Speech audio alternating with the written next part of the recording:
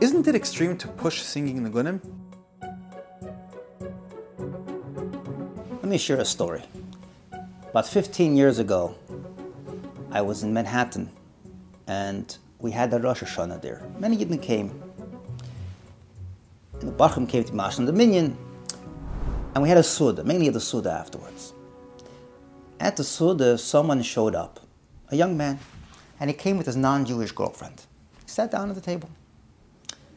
During the Suda, during the meal, we sang some Nigunim, me and the Bachrim, and we realized that this young man was singing along.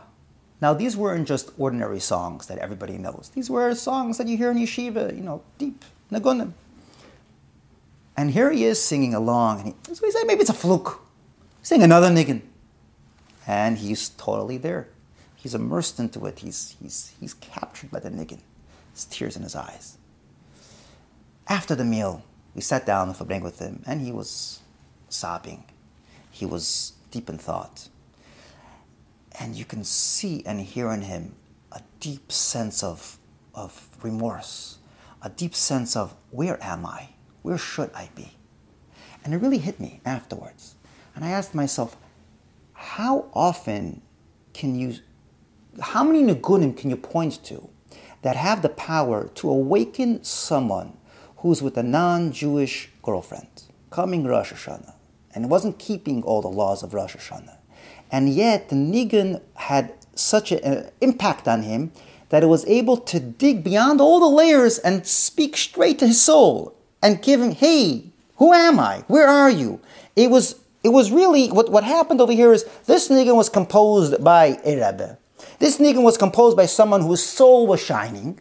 And that soul, that pure soul, talked to his soul. I mean, the nigun was words, it's words of the soul. So it was talking to him and telling him, hey, I have another sense of I. Where am I? No, I don't know how many songs can do that.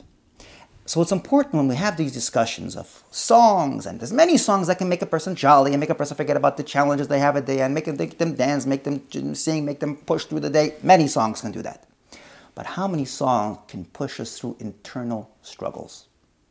Deep religious problems, issues, whatever it may be.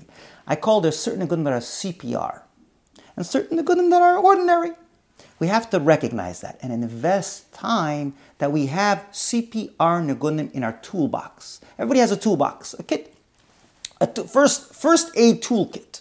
So Nigunim are a first aid toolkit for the soul. It gives us energy, it gives us inspiration. We should make sure we have some in that toolbox that can talk to us in our moments that we'll need a real sense of I, a real simcha, a real sense of pushing on, a real sense of recognizing no matter where I am, I have an identity, I can push through, and not only in feet pushing through, but also in my mind and heart pushing through, and dedication and commitment to who I am. That's what a nigun is. So investing time in a nigun is investing time in the CPR that we need for our soul.